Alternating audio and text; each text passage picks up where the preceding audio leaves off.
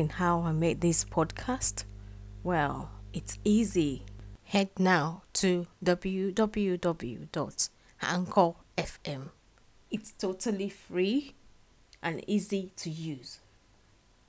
Anchor has creation tools that allow you to create and to edit your podcast. So, what are you waiting for? Anchor is the place to be.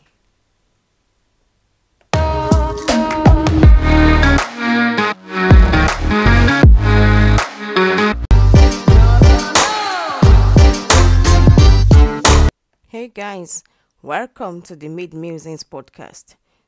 This is the second episode in our series on fertility. Fertility and conception are very important aspects of human existence. It has been estimated by the World Health Organization that about 15 to 20% of couples who are actively trying to conceive experience infertility and difficulty in conceiving.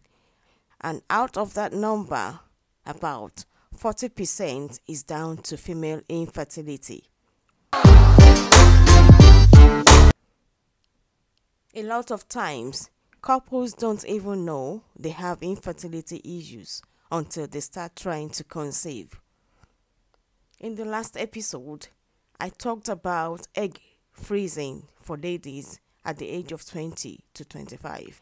This is the time when fertility is at its peak. But I'm sure some of you will be thinking, why does everyone need to freeze their eggs this way? Well, as you know, it's not everyone who needs to freeze their eggs. Some ladies are naturally very fertile and they would get pregnant even after 1 or 2 trials. But if you have an history of infertility in your family, or you are in the middle of starting a career and you feel you want to focus on building that career, then I strongly advise that you freeze your eggs if you can afford to. If you are not sure of what is best for you, consult a specialist in this field and they would let you know what options are suitable for you. Infertility affects both male and females, and it is important that both partners in a relationship get tested for infertility.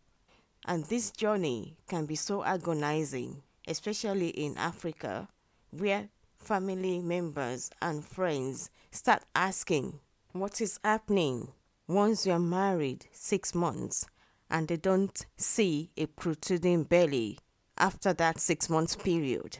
And in most cases, it is the woman that is judged as infertile. I stress here, it is important that both parties agree to be tested because it is not only down to the woman, as mentioned previously. Only about 40% of infertility is attributable to female infertility. For the woman, the test needed will be 1. To check for ovarian reserve level, which I spoke about in my episode 1.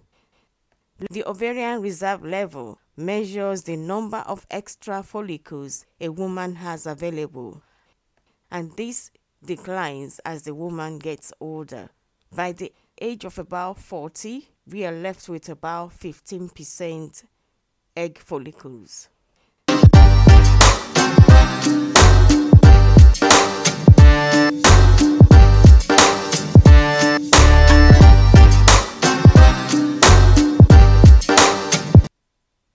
The second test that needs to be carried out, we need to check if the fallopian tubes are blocked.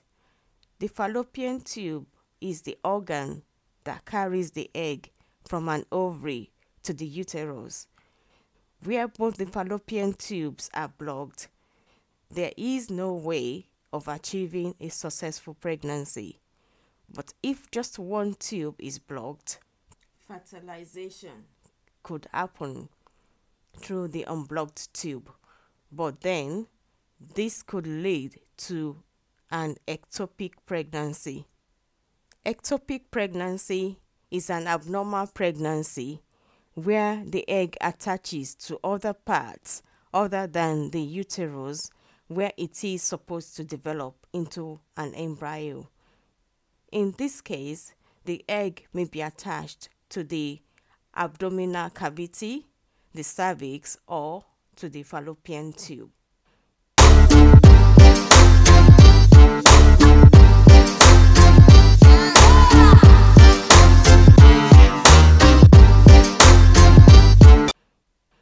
The third test that needs to be run on the woman is for a condition called endometriosis. Endometriosis is a situation where the uterine inner lining develops outside the uterus. It could develop in the fallopian tubes. The abnormal position of the uterine lining causes severe or acute pelvic pains, painful intercourse, and sometimes infertility, which is a very big issue.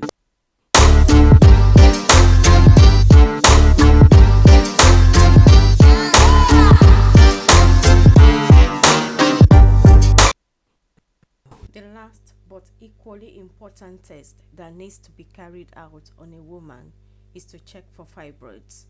Fibroids are abnormal, non-cancerous growths in the uterus.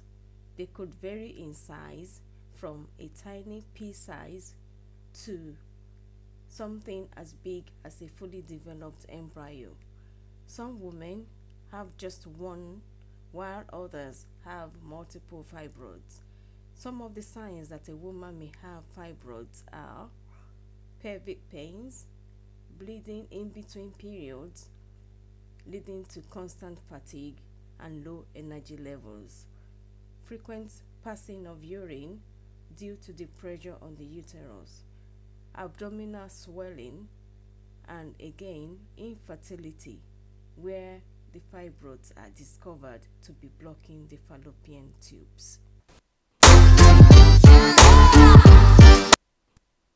In our next episode, I will be talking about the test that needs to be carried out on the man.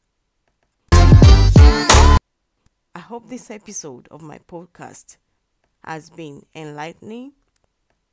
Stay tuned for more informative podcasts. Keep following, keep downloading, and keep liking. Thank you.